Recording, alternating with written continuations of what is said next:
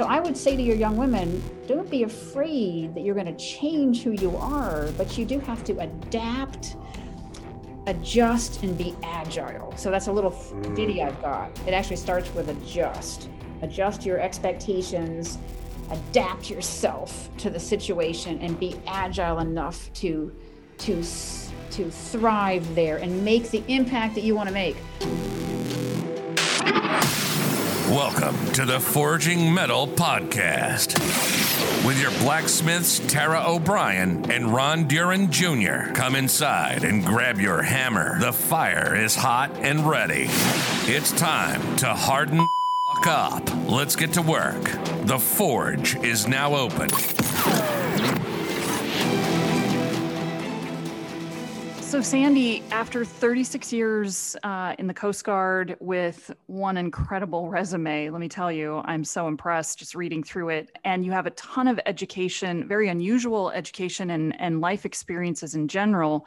And then, of course, you retired from the military just 2 years ago. And since then have been working in the realm of leadership and definitely writing your book, which comes out on June 1st.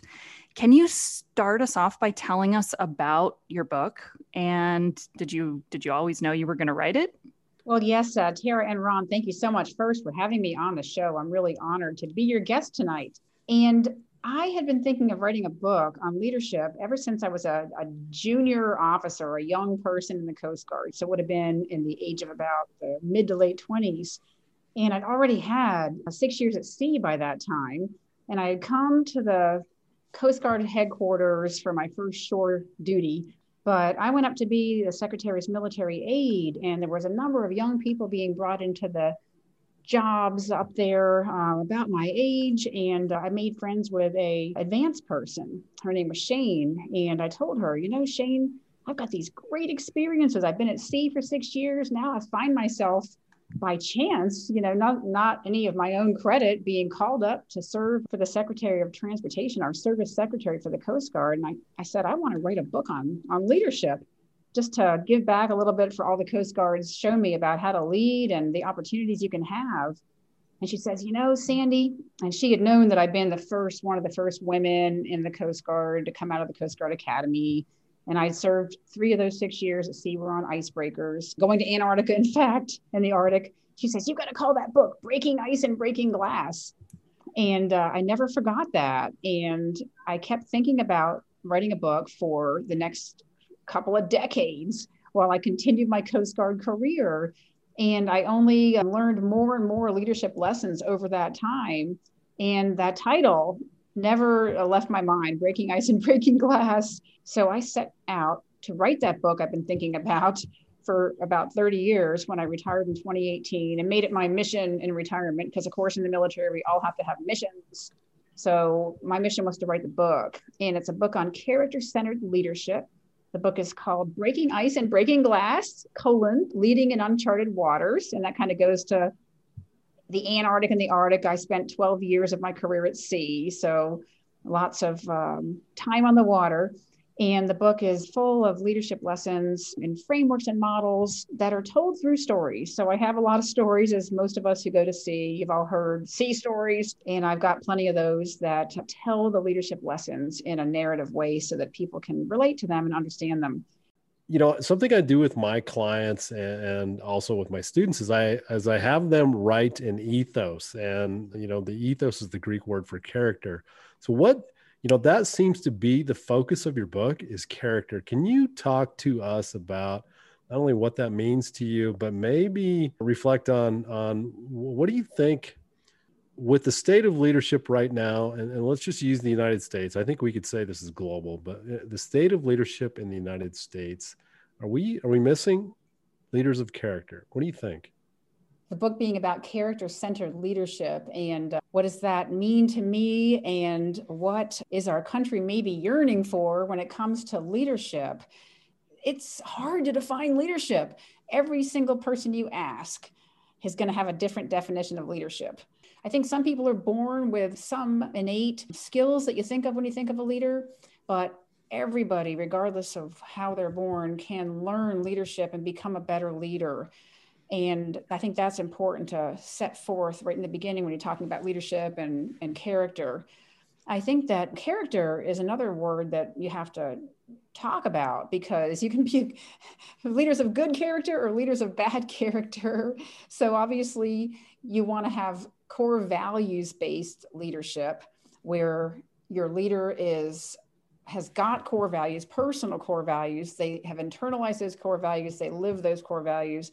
Those core values are their North Star, the moral compass that they steer on every day. And once a leader is grounded in those core values, then they're going to be more inclined to do the morally right thing, especially when circumstances get challenging and you've got to make tough choices. Every time you've got one of those tough choices, a leader has the opportunity to either increase her character or to diminish her character by the decisions she makes. And I think that's important part of character is you've got to internalize those core values and live them. And as far as what our nation needs today, I think that, people are fond of saying more than ever, but if you look back at history, there's been an awful lot of bad times when there's been character needed. So I try to avoid saying now more than ever, but it's easy to say, and it makes sense because we are living in our times. We do need leaders of character, people who are centered on values and, who are putting the greater good of other people, the institution they work for, the organization they work for, and their families and society. They're putting those other entities ahead of themselves. So to me, that's what the nation needs, is character-centered leaders who are focused on their people, their organization, and the society, and making it all a better place. And too often people fall victim to self-centered hubris and selfishness and other traits that make them stray from that focus. Or nowadays we have a divided society where people are so convinced that they're right that they have given up seeking the truth. They don't care about seeking the truth and that whole exercise we go through in academia. They just want to be validated. And I call that, the word for that is confirmation bias. So they just want to be confirmed by others who think the same way. A leader of character wants to hear the other side of the story and wants to be curious and inquire and seek that truth about what somebody else is saying, to seek the truth between the two different sides, not just put down the other person's viewpoints in order to elevate their own.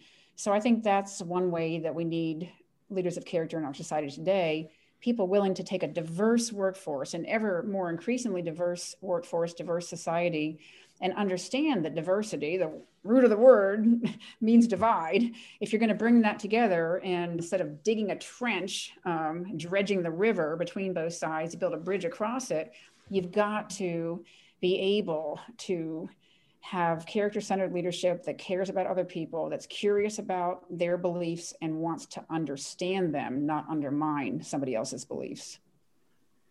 Well, I like that, because I like that you finish it with that, because at the end of the day, core values are only as I don't know, valuable or useful as you internalizing it, and it's got to be part of your everyday life, and I think that's where a lot of people miss the boat with core values. But I think that it's so important that we have those, and not only at the level of an organization, but also on a personal level. Understanding what your core values are, I think, is important. Let me see if I can spin this a little bit, because I feel like I was saying off the air that it's so much fun doing this podcast, because I get to know all these great people. And Sandy, you're one of those that as I was doing research for the podcast, I felt like I got to know you a little bit. And I also realized the other great thing about the podcast is you're part of our tribe. And what I mean by that is you talk about doing hard things just like we do. It's going to be a little different context, but you see value in that. And one of the things that I get asked, I've run 50 miles before, and people ask me, how do you run 50 miles? And, I like to say you just go like one aid station at a time as you run that race, and you just kind of break it into chunks. And I'm gonna quote a very famous Philadelphian philosopher, Rocky Balboa. one step at a time, one punch at a time, one round at a time. That's what Rocky would say. And I think you have a similar idea on this idea of taking one step at a time. And that's how you get through hard things. Why don't you tell us more about that?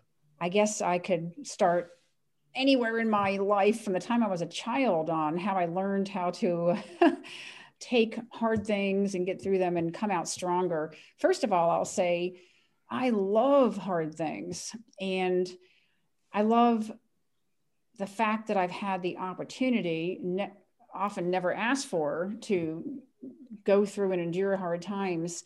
Looking back, I would never change anything that I've had to do in my career that was hard, because it created in me who I am today and built the character. If I'd had some easy road, I would never be the person I am today. And there's this famous quote that I guess is attributed to Unknown, but it advises, prepare the child for the road, not the road for the child. And I remember when I was at the Coast Guard Academy as superintendent, we had all these cadets, 1,000 young people between the ages of 17 and 23. And we had helicopter parents, and then we come up with a new name. Well, no, they're snowplow parents. They're bulldozer parents. They're trying to move everything out of the way so their kid has the easiest path. And you want people to have a challenging path and do hard things. And some of the hard things, I'll just jump right into something that's more present than when I was a kid. But when I came to the Coast Guard Academy in 1978, I entered there, and I had been a pretty good student in high school. I came from a pretty good sized high school and was in the top 5% of my class. And I was very shy, though, and introverted. So I didn't have the greatest self-confidence, but I had worked really hard while other kids might have been out enjoying a Saturday night on the town. In high school, I wasn't. I was home writing my 5-paragraph themes and doing my algebra and trying to keep up because I had to work harder than other people. I wasn't quite as gifted with the academic ability, even though I did well. So I got to the Coast Guard Academy, and I'd done pretty well in high school. And I found I was very average because everybody else coming into the Coast Guard Academy had been at the top of their class, had been an athlete or been captain of something. And all of a sudden, I was just average, and it was very hard for me. The academics were very, very hard. And so was the challenge they put that first summer. It's like a boot camp summer, and they're testing you, making everything as hard as possible. In those days, the goal was kind of try to make you quit, because the idea was we want the strongest ones to survive. And the 50% was the attrition rate in those days. Now, the attrition rate's only about 10% over the 4 years, maybe 12, but in those days it was 50. I had a little saying that I come up with where if I look at this as a 4-year endurance run, 50 miles, I'll never make it. So I started saying, I'll take it one push-up at a time, one meal at a time, one day at a time. And I can get through a push-up, I can get through a meal, I can go to bed, and I can get through that next day. But getting through 4 years, I would have quit, because 4 years would have been overwhelming. So I learned to chunk out little pieces. And then I started to realize, as that pattern repeated throughout my life, not just at the Coast Guard Academy, but other hard things I did, that this is a great recipe for success. You just take things one chunk at a time and you get through that. And I've counseled a lot of people on that, because they look at their life and there's so much out there, it's overwhelming. I'm like, okay, you've got 10 things up here that are stressing you. Pick one and pull it down, examine it, get a plan for it, put it aside, pick the next one. So do them one at a time, and then you mitigate your stress. And I found that a pretty good formula for getting through hard times, is to chunk it out a little bit at a time. As I'm listening to you say that, all I can think of is the pandemic. And I'm curious if that mentality for you has helped you get through the last year. And also, if you have any advice for people based on your experience of how they can get through, because they don't have the end of the 4-year mark like you did. There's actually no end mark. Right. And I know that can play a little bit of even more of a hardship psychologically. But what do you think about that? Yeah, thanks for the question, especially the psychological part, because to go back to the academy real quick before I go forward to the COVID, the stress at the Coast Guard Academy and many other kinds of training that are very arduous is in the unknown, is in the schedule. So when you're a cadet going through the summer training program, or when you're in boot camp, or when you're in basic underwater dive training for a SEAL program or something, you don't know what the schedule is going to be the next day. They keep that mental stress on you. So if you knew this is what you had to do the next day, you could start working it out in your mind and say, okay, and get through that. But you don't have any idea when you wake up what's going to happen to you that day. So the stress is in the unknown, and you can't control the unknown. So I've got a part in my book that talks about how, if possible, people should try to focus on what they can control, not the things they can't control. So there's probably only a third of what happens to you in life that you can control. There's another 2/3 that's nothing you can control. There's a part of that's what is chance, circumstance, and fate. And you have to just understand that you got to focus most of your time on the smaller things that you can control and not fall into the trap of worrying about the bigger part of the pie that you can't control. And so what I would say for people going through COVID times, for instance, is that I've got another model or framework of exhaustion and stress and tiredness. And that's looking at the different dimensions that can come in. So I realized this a little bit later in my career, that I was tired all the time. But I thought, okay, I'm tired, I need to sleep more. But really, it wasn't just physical exhaustion. It's physical, it's mental, it's emotional, and it's spiritual. And you're not always depleted in all those 4 areas. You might be depleted emotionally on the COVID, but maybe spiritually, you can spend more time in that domain. And if you can elevate your spiritual wellness, fitness, then it's not so important that your emotional fitness is low, or your mental fitness. Maybe you take a book and you read something that is meaningful and you learn, so you increase your mental fitness. Or maybe you go take a walk and you increase your physical fitness. And so you look and try to analyze on those 4 domains where you're low, stressed, exhausted, depleted, and then you try to raise others that you have control over, because you don't have any control maybe over that one. So that's kind of a formula that I came up with on how to manage exhaustion and depletion. And we all face that. And if we look at it just as, oh, I'm exhausted and I'm at the end of my rope and I can't do anything, we will be stressed. But if we look at it in different phases where you've got those different components of exhaustion and depletion, and you look at balancing them like playing an instrument, balancing out the levers, then I think you have more control that way, and you can shape your own fate better. Mental imaging. No, I love that. You speak a lot about perseverance, and you earlier said you almost quit at the academy. And I know there's another, at least one more story out there where you almost quit in your career. What is it? I mean, how for all of us, I mean, we've all been faced with that, right? And sometimes we do quit. I do believe there are appropriate times to quit, but that's my belief. But for you, what keeps you going when you're on the edge of saying, man, I just don't want to do this anymore and I want to quit? What keeps you moving forward? There's 2 slightly different things at play here. That's a really academic term, isn't it? Things. There's perseverance and there's motivation. So when I had an incident where I had my resignation letter written when I was a young lieutenant, I was on the Coast Guard cutter Katmai Bay up in Sault Ste. Marie, Michigan. That's Lake Superior. And I had reported in to command that icebreaker. And I was the first woman to ever command a ship on the Great Lakes of any kind. I think even in the merchant fleet included, not just the Coast Guard.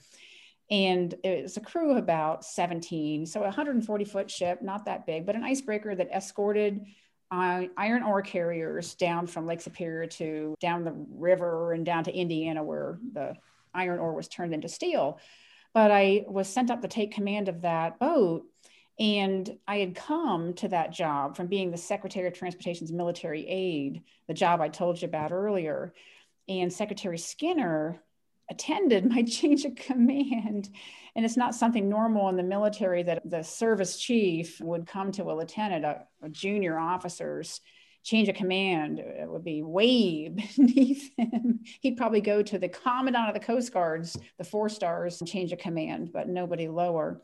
So my boss, when it was all over, who was an 06, which is a senior officer, he was in charge of the whole operation there in Sault Ste. Marie, including the ships and other pieces of the business. He looked at me and said, "You're just the secretary's fair-haired golden girl. We'll see how long you last."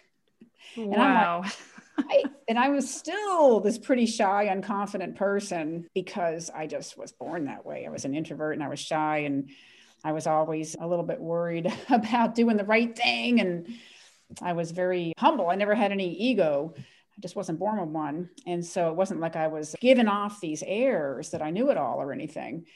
But he made it hard on me. And there came a time when I was ready to quit, and my whole world had gone into a tunnel vision, and I had failed to look up out at the entire skyline around me. And I was just pulled deeper and deeper every day into this tunnel vision of how hard this was, trying to please this boss who was making my life miserable. But one day it kind of let up, and I never knew until years later, but my chief bosun mate, which is an enlisted person, a senior enlisted person on the boat, he had gone up to the captain and closed the door to the captain's office behind him and said, "Captain, you've got to lay off our skipper. You're picking on her and everyone knows it. And it's just interfering with the work of the ship. It's causing problems." And he said, "She's doing a good job and she's trying to manage this, and everyone's losing."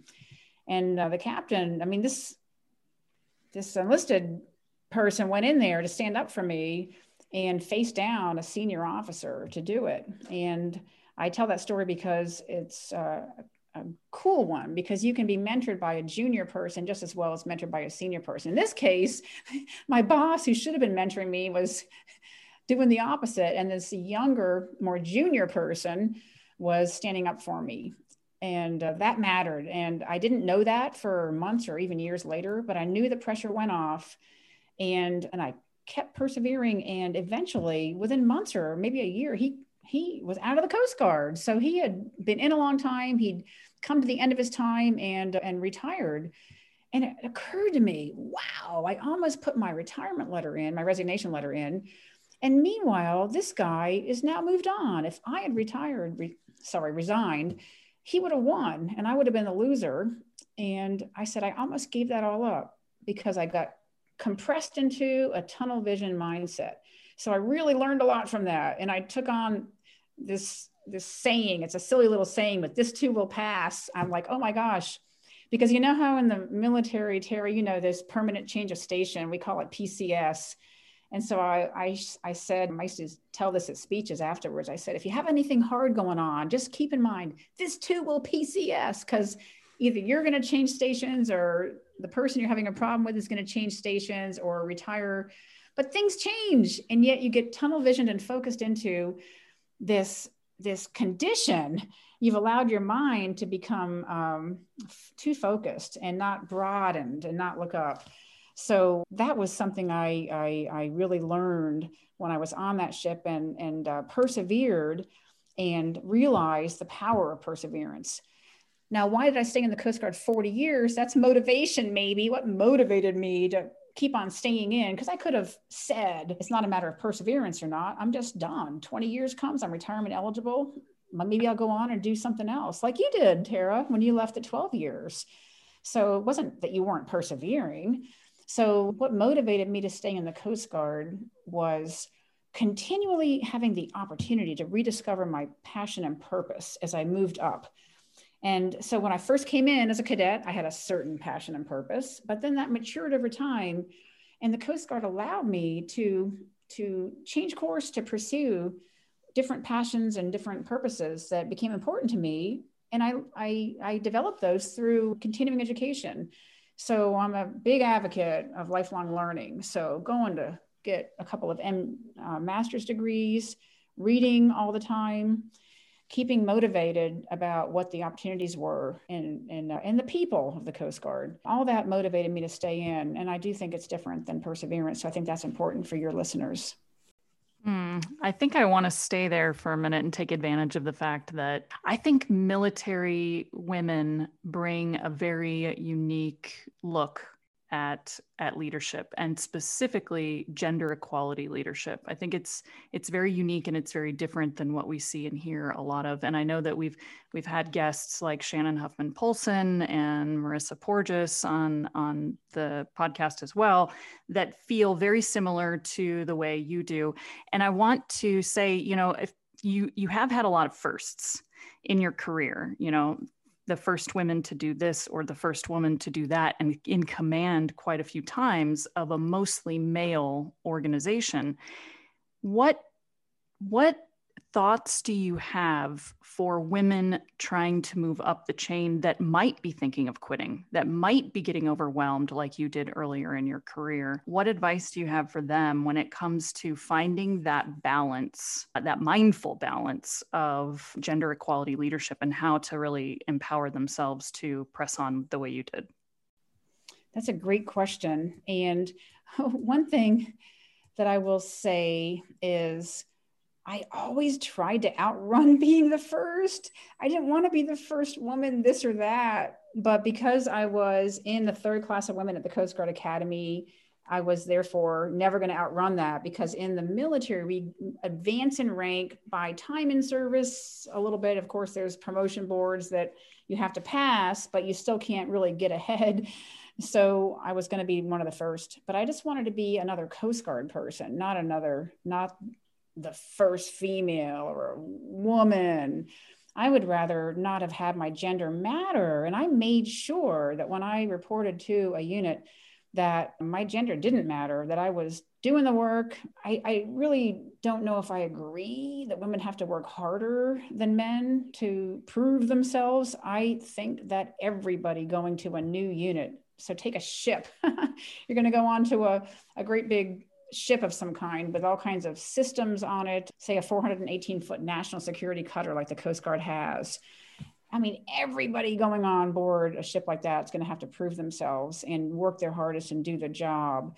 Are some people going to get looked at a little differently? Yeah, but it probably isn't going to be because you're the woman. But I never let anyone define me as a woman, and that's how I was defined. I'm like, no, I'm a Coast Guard officer, I'm a sailor, a cutterman, but don't call me, don't define me by my gender. So I would offer to women, don't let anyone define you by your gender, and don't let them tell you that this is going to be really hard for you or you can't do it. I mean, I actually kind of stubborn. So when somebody would say that to me, that this is going to be really hard, I'm not sure anyone looked me in the face and said you can't do it, but they would warn me it's going to be hard. I would just get hunkered down and my stubbornness would come out, and I would say, well, I'm going to prove it. I mean, my dad, I started that with my father, who kind of was really hard on us kids and tried to manage our expectations by telling us we probably would never achieve anything we set out to, because there was a lot of competition in the world. And so I always felt like I was trying to prove my father wrong. And so I think that that's a tactic. You can frame your own thoughts. You don't have to let somebody else frame them for you. And I would encourage people, just stop.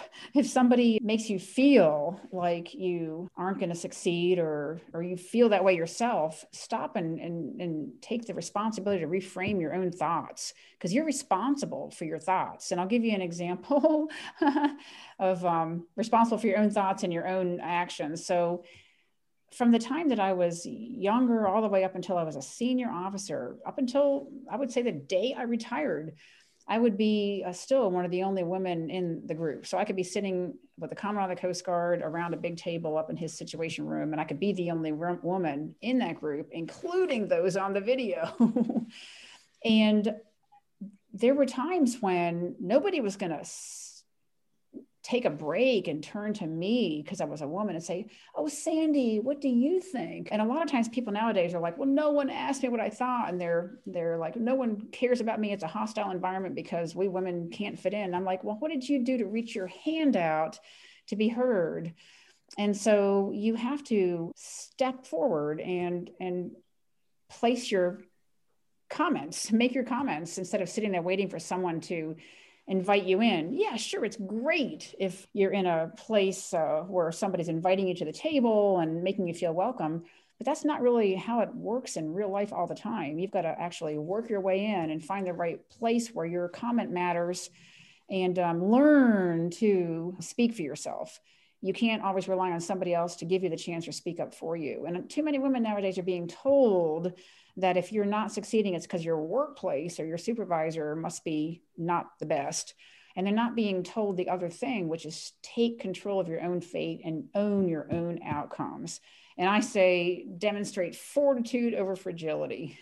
I love this book, Fortitude by Dan Crenshaw. And I love the book, Extreme Ownership by Jocko Willink and Leif Babin. So I'd encourage any woman to read those two books, even though they're written by men. But also I'd read How Women Rise by Sally Helgesen. She's got a great book that has 12 steps to help women to overcome some of the things that can be innate traits that we women have to recognize in ourselves that are often in us and maybe not so much in men. Gosh, I appreciate that. Let's stay with this, because many of the things you've talked about, whether it was the captain that was riding you or some of the I don't know, obstacles you faced, somebody might interpret that as not being fair. And you were very kind to share an advanced copy of your book, and I highlighted part of that. And you said the playing field will never be level. And so this idea of it's not a level playing field, it's not fair. How do you, I mean, what would you add to that? I mean, how do you use that as maybe fuel for yourself? I had to own up and face up to the fact that playing field was never going to be level early in my life. But I really found out pretty quickly that by hard work, I could do better than the people who are more naturally gifted. And to some extent, I saw that when I started doing sports, and I wasn't the strongest or the fastest, but I would work harder in academics. So I started to see that the kids who were going out, so I ended up graduating the top 5% of my class in high school, and I was really not one of the top 5 smartest kids in high school, but a lot of them were out. They didn't have to study because they were smart. They come and get a good enough grade on the test. So yeah, hard work and perseverance levels the playing field of life. And I just, everywhere I go, that's my mantra for success, is hard work and perseverance. And if you're looking for someone else to even out all those humps and bumps, you're just going to end up with no character, because the humps and bumps on the playing field of life are what give us the character that we need when we're going to go into a tough situation, to go into those uncharted waters that I talk about, you have to lead in. So it's great that we have safe spaces and snowflakes and fragility and all that. But I honestly don't agree with that, because you're taking away opportunities for people to engage with each other, to hear things they might not agree with, and to search for the meaning and the truth and something, and to resolve conflicts face to face instead of running to somebody else to shut you down or cancel your thoughts or whatever. People should be able to respectfully engage in discourse that helps to each side to understand. And that goes to that playing field, understanding each other. And so I'm out there on the playing field of life and I'm working hard and persevering, but am I just looking at myself? No, I'm turning around and I'm reaching out my hand to try to help the teammate who's behind me and pull that person forward, right? And so the guy ahead of me is reaching the hand back to help me come along. It's not like it's every man or woman for themselves. So I think that's really important. Hard work and perseverance, and there's a big internal portion of that, but it's all about being a team and looking out for the next person. And once again, going back to a leader of character, they're not self-centered. They're externally focused on the well-being of others around them. They're going to be respectful. They're going to want to hear the other opinion, even if it's really contrary to their own beliefs. They're not going to shut that person down. And I think that this is missing in our society, that we want the level playing field. We want the safety of not being able to have to hear anything we don't agree with. And it's not going to work in the real world. There's going to be things we can't control that happen on the spot that we have to be ready to tackle and handle in a crisis situation. And crises aren't going to go away just because we've become softer. It's just going to be harder for us to manage them. And I think we have to keep on instilling fortitude in our people that we teach. I know you're both at a university, and asking those young people to find fortitude within themselves, work hard and persevere, and help each other out and help everyone to succeed. That's the best way you can level the playing field. It's funny though, Sandy, I'm coaching somebody right now who's a young woman in a kind of a first line management position. And she's trying to work on being more assertive. And we were just talking about this idea of how much self-promotion, does she do? And is it enough? And when does it start to get into too much?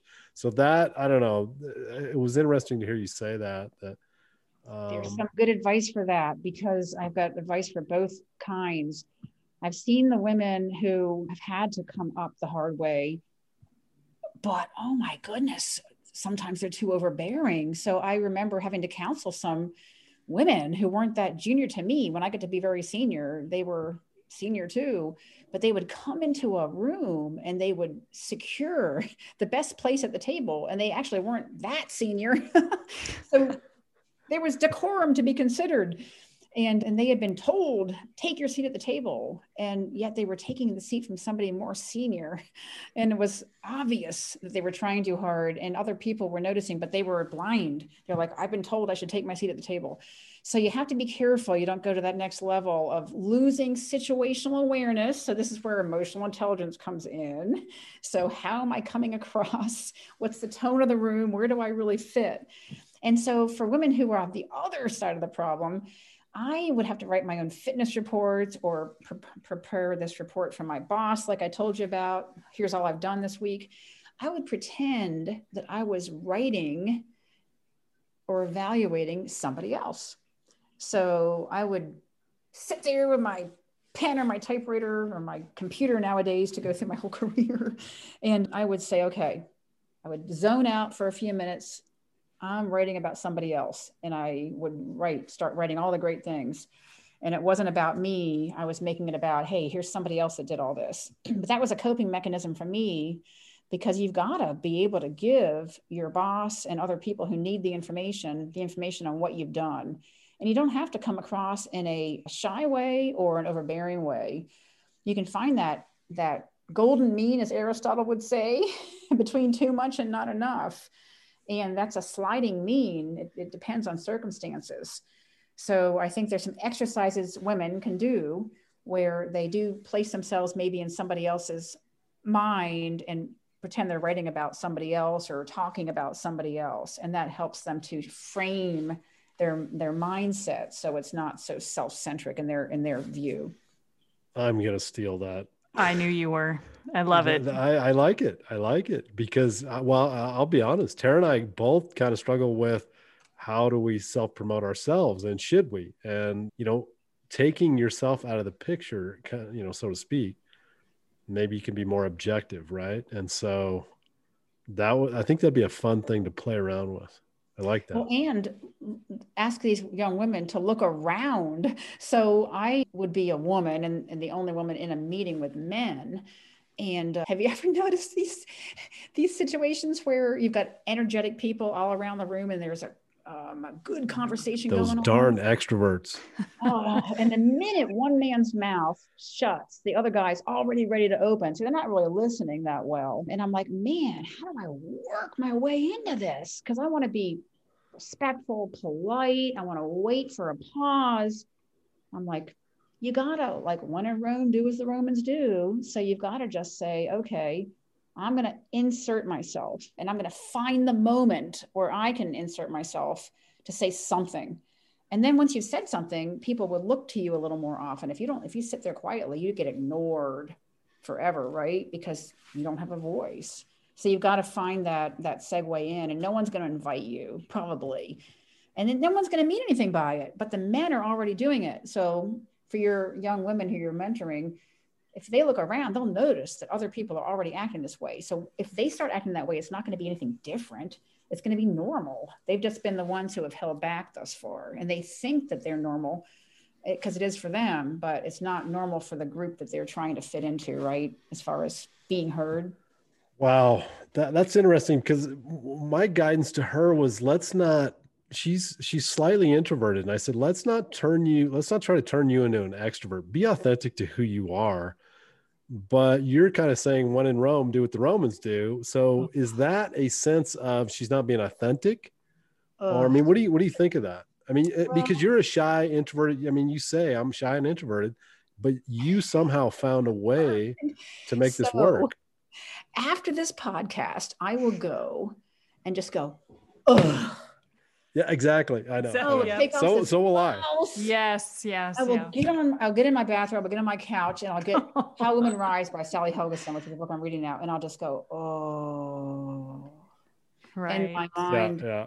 Whereas if I was an extrovert, I want the next after party, right? Yeah. So I have become the person I need to be. I am still a very, very authentic person, or a genuine person, depending on what word you want to use, because on what you see is what you get. I wear my heart on my sleeve.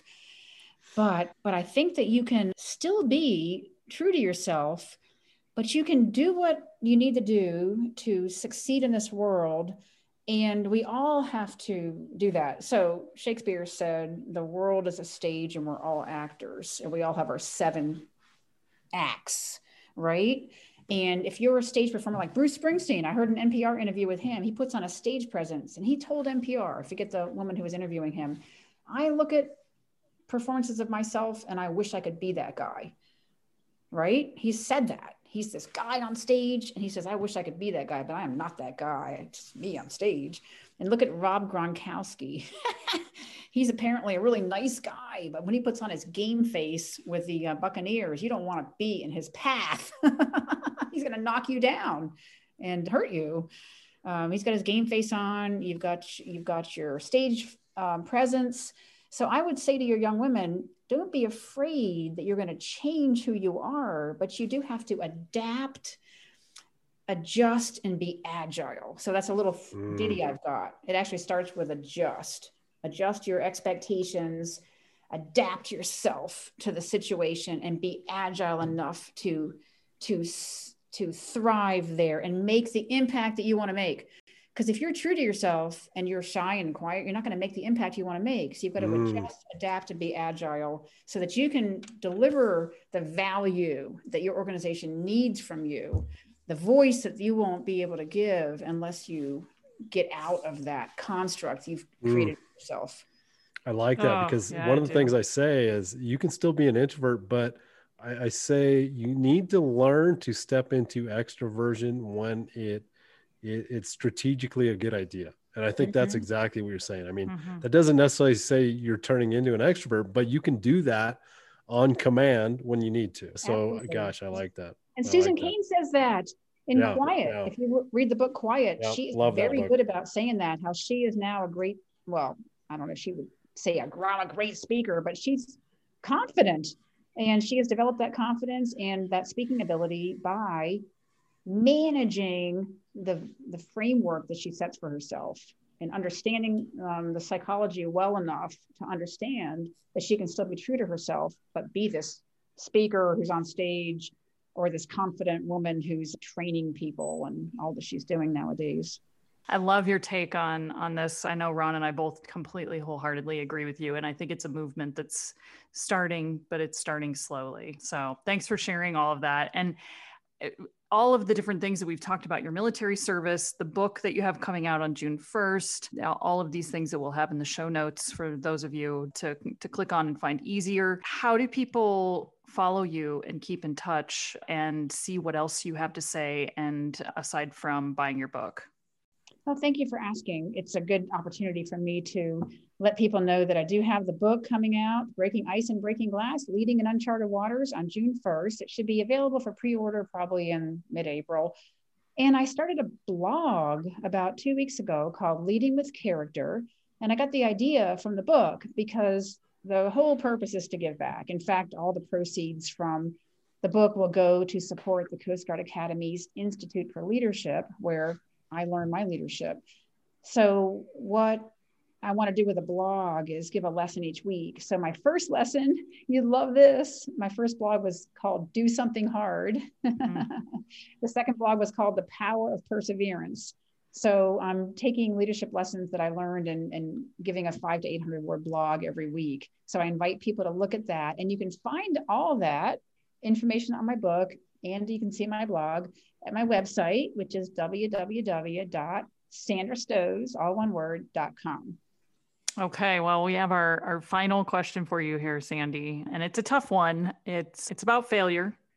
And Ron and I love to dig into the concept of failure as often as possible, because it's actually, we think, a great word and one to learn from. So we're going to ask you about your greatest failure in life. If you, I know that might take time to think about, but what do you feel your greatest failure is, and what did you learn from it? Well, first of all, I will say that I am very proud to be a failure. I've failed so many times throughout my life.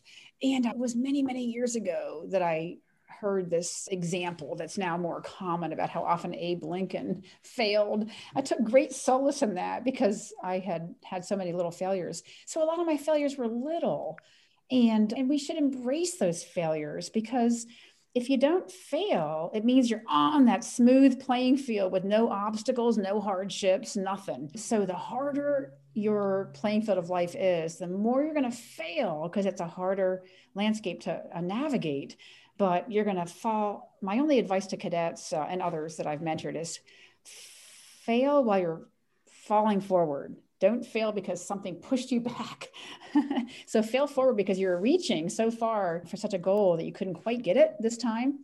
And I'm also a fan of Don Quixote, where the saying came, life is not about the destination, the end, but about the journey to the end. So everybody wants to just get to the destination nowadays, right?